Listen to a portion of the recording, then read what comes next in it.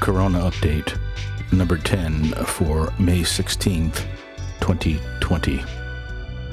This short extra episode is just an update on the pandemic in my area and its impact. I live in a suburb of New York City on Long Island and work the overnight shift at JFK Airport, which is located in the borough of Queens, New York. I'm employed by the federal government and considered a first responder, so the travel ban doesn't apply to me as far as work goes.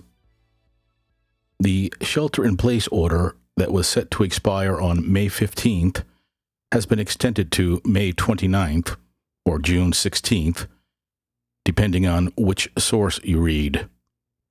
You wouldn't know it has been extended because people are walking around without masks on. And I even see them in stores without them. Some stores don't care, while others have a security guard enforcing the supposedly mandatory rule. As I record this, the neighbors across the street are hosting a party in their backyard. I'm sure social distancing is being observed. I fear the predicted second wave might occur as people are relaxing recommended practices too soon, in my uneducated opinion. Daytime vehicle traffic is approaching normal pre-pandemic levels, but the nighttime traffic is still below normal. Supermarkets seem to be well stocked on toilet paper, though paper towels still are in short supply. Soup is always out unless you just want broth or flavors that are not popular. Sanitary wipes are available, but good luck finding disinfecting products such as Lysol wipes and the like.